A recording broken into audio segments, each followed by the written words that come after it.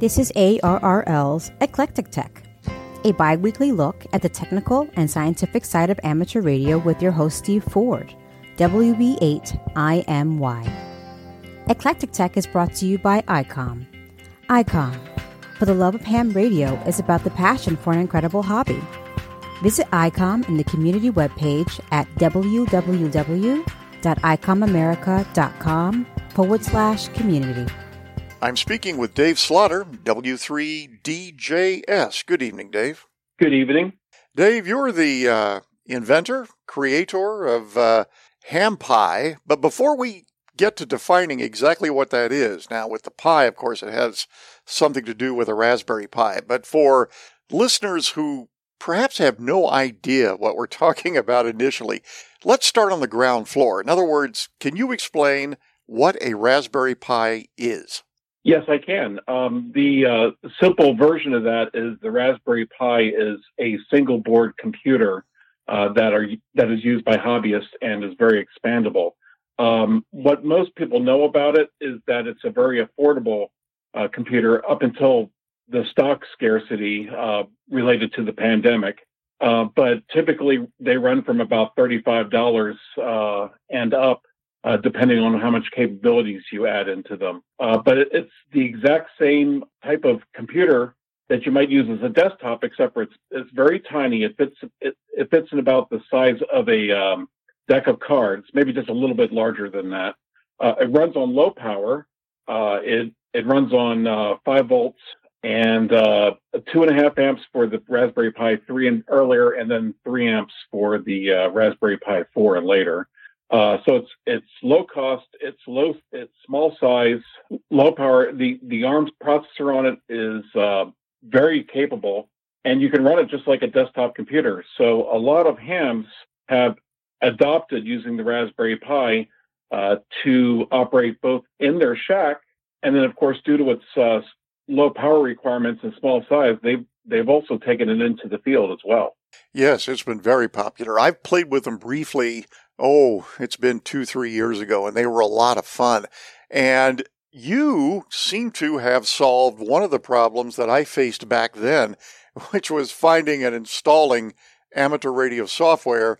And to that end, you created Ham Pie for the Raspberry Pi. So what is Ham Pie? Very simply, Ham Pie is the premier ham radio software distribution for the Raspberry Pi computer. It is basically a pre-built set of about 100 different applications for the amateur radio operator. It's pretty much just plug and play. You don't have to go downloading software and compiling it and installing it. It's already there. You start up the apps, you fill in the information like your call sign and grid square and whatnot, and you're ready to go. So it's a prepackaged solution.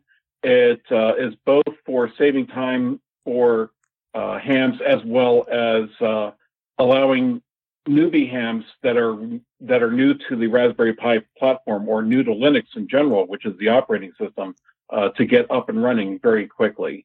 I looked at the list of applications, and it's really extensive. I saw WSJTX, of course. I saw a Slow Scan TV app. I think satellite tracking, software-defined radio, and logging, and an awful lot more.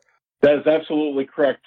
There are a number of different software categories that Ham Pie falls into. There is, for example, not mentioned, there are antenna modeling apps on there. There are tutorial apps for helping people become pass the technician and general tests, although some of those apps are a little bit dated. But even though they're dated, they're still quite useful because a lot of the basics in ham radio have not changed, even though some of the regulations change from time to time. You did mention satellite type applications. There's also PSK type applications in digital mode. There's support for EMCOM. So emergency communications is supported with the inclusion of DRATs and PAT, which is a version of, it's an open source version of WinLink for Linux type computers. So there's logging software that wasn't mentioned.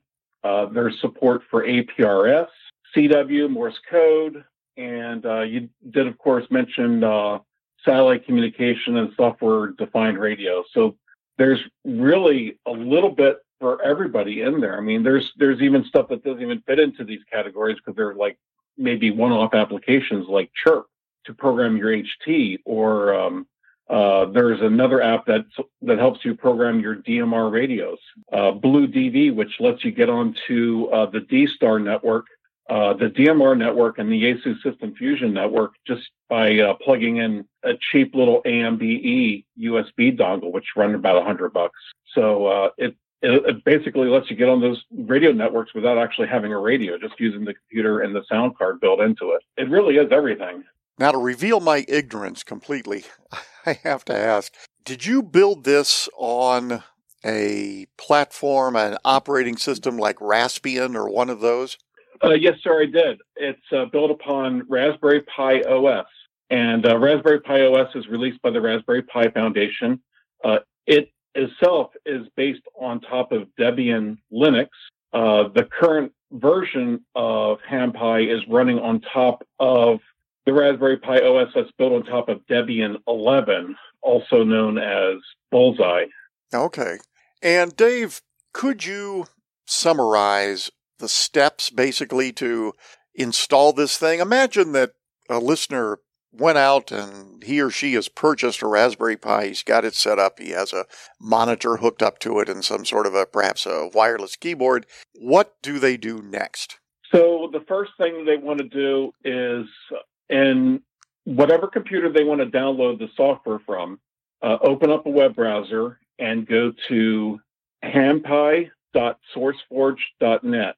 That's hampi.sourceforge.net. And that will take them to a download page where they can download the image. And once the image has been downloaded, it's a compressed file, and you don't have to uncompress it. They would use another tool, and the tool I recommend is Balena Etcher, and that's easily found on the web, and it is cross-platform for Mac, Windows, and Linux. And they use Balena Etcher to then write the image. So it will automatically decompress the image and write it out to a micro SD card for the newer Raspberry Pis, or since HamPi 2.0, the current release, supports all Raspberry Pi computers, they can even flash it to an SD card running on a Raspberry Pi 1, which is about 10 years old or so at this point. So once it's flashed to the SD card or the micro SD card, I basically insert it into the Raspberry Pi and power it up, and then you go from there. And everything just comes up. You have a desktop type of screen, almost Windows-esque in a way, at least from what I could see, and then all of the applications are present? That's correct. What they see is a desktop GUI with a Raspberry Pi menu up on the upper left-hand corner of the screen. And when they click on the little Raspberry icon, the menu drops down. What they will notice is a ham radio applications menu, which when selected then shows a submenu with categories of applications. For example, if you select weak signal, you'll see WSJTX or a GS8 call under that category. And then all you do is highlight that and click on it, and those applications will launch. It sounds deceptively easy, is it? It's pretty easy, but watching the support forums, and there are community support forums that I definitely urge that people join. That's at groups.io/G as in golf /ham-pi. I see that people run into all sorts of different issues with different keyboards, compatibility with the HamPi, or somebody was mentioning issues with Bluetooth the other day. So it's an operating system, and there are lots of different things that come up. The nice thing in that having a community support forum is that you can post your question there, and whether it's me that answers or one of the 800 or 900 plus members on the board will see the message and hopefully come in and respond to somebody's plea for help or assistance there. There are issues, but we're good about supporting people on the board. I assume the current version is not obviously the first version. How long have you been doing this? At this point, 2.5 years. The very first version of HamPi wasn't even called HamPi. Prior to HamPi 1.0, it was actually called the W3DJS ham radio software image for the Raspberry Pi, which is quite a mouthful of a name. And that was hand built. It took me a couple of weekends to put together, and it had a lot less applications. HamPi 1.0 and later is built using an IT software automation tool called Ansible. And if folks who want to know more about Ansible can definitely Google that. But Ansible let me write a number of playbooks that when Ansible runs, it follows the plays in the playbook, and it follows those steps to install the software. In many cases, I would say about 85 to 90% of the time, it downloads the source code for applications like WSJTX and then builds it directly on the Pi and places it on the image. Oh, so there's no manual steps during the about 6 or 7 hour build time. It just runs on its own and does its thing. There are manual steps at the very end and the very beginning of the build where I'm flashing the base image to the card, or where I'm creating the image and then compressing it at the end. But the majority of the build is all automated using Ansible. A moment ago, you mentioned the fact that the Raspberry Pi really lends itself well to portable operating. And as I imagine you know, there's kind of a trend for many hams to operate summits on the air and parks on the air. And for those who need a computer for logging or for digital modes like FT8, generally they've been hauling along laptops. But if you're hiking, that can be a problem. Do you see the Raspberry Pi and HamPi fitting into that? Absolutely. In fact, I get fan mail from people telling me about how well it worked for them in a parks on the air situation. I haven't yet heard about anybody using it on islands on the air, but I'm definitely looking forward to hearing somebody doing that eventually. Now, thinking of FT8 in a portable situation, Dave, how would you suggest handling the time synchronization problem? Is there some way to connect, say, a GPS time source or GPS receiver to the Raspberry Pi to do that? Oh, I'm absolutely glad you asked about that. So, in the case of HamPi, there's a couple of different solutions to get the proper time on the device. One of the solutions is, and I will say that I am compensated by this company, but Northwest Digital Radio has a draws board that you can purchase and put onto a Pi 3 or a Pi 4, and it has a built-in GPS which can supply the time to the Pi itself, and there is built-in support for the draws board on HamPi. Besides that, there is also the ability to put a real-time clock onto the Pi, and those cost only about $5 or so, US dollars. And I mentioned US dollars because HamPi has a lot of international users as well. Besides the real-time clock, there is also the ability to plug in a approximately $7 US GPS module into one of the USB ports and get the time that way. So there are definitely solutions for mobile operation and maintaining correct time for FT8. Continuing the portable operating thread, what about monitors, Dave? What sort of small, low power consumption monitor would you suggest for that situation, for the Pi?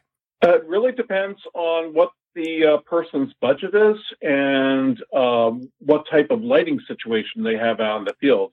A lot of monitors do not lend themselves well to being out in the sunlight. And of course, that's a problem whether you're using a laptop or a Raspberry Pi. But let's say you have a shaded environment, or you can put a little shade around the Pi screen. There are a number of affordable displays that actually will plug in onto the Raspberry Pi's GPIO pins, and it can operate that way. Now, those are typically low power and displays and small size displays, but those work very well for running FT8. And of course, if they want to go larger, I have my Pi 4 plugged into a 4K monitor in my ham shack, although I doubt you're going to be taking a 4K monitor out into the field with you. But there really are a lot of options. One thing I just purchased, although I haven't received it yet, is one of these digital ink displays. They are incredibly low power. They really barely sip any power at all, although they're a lot slower to update the display. If somebody wants to really conserve the power, there are digital ink displays available for the Raspberry Pi. I had no idea. I'll have to take a look at that. I've seen, even on Amazon, really small paperback book-size monitors, LCD types, that sort of thing. Some which claim to be able to plug into the HDMI interface, which I think, please correct me, Dave, I think the Raspberry Pi 4 provides?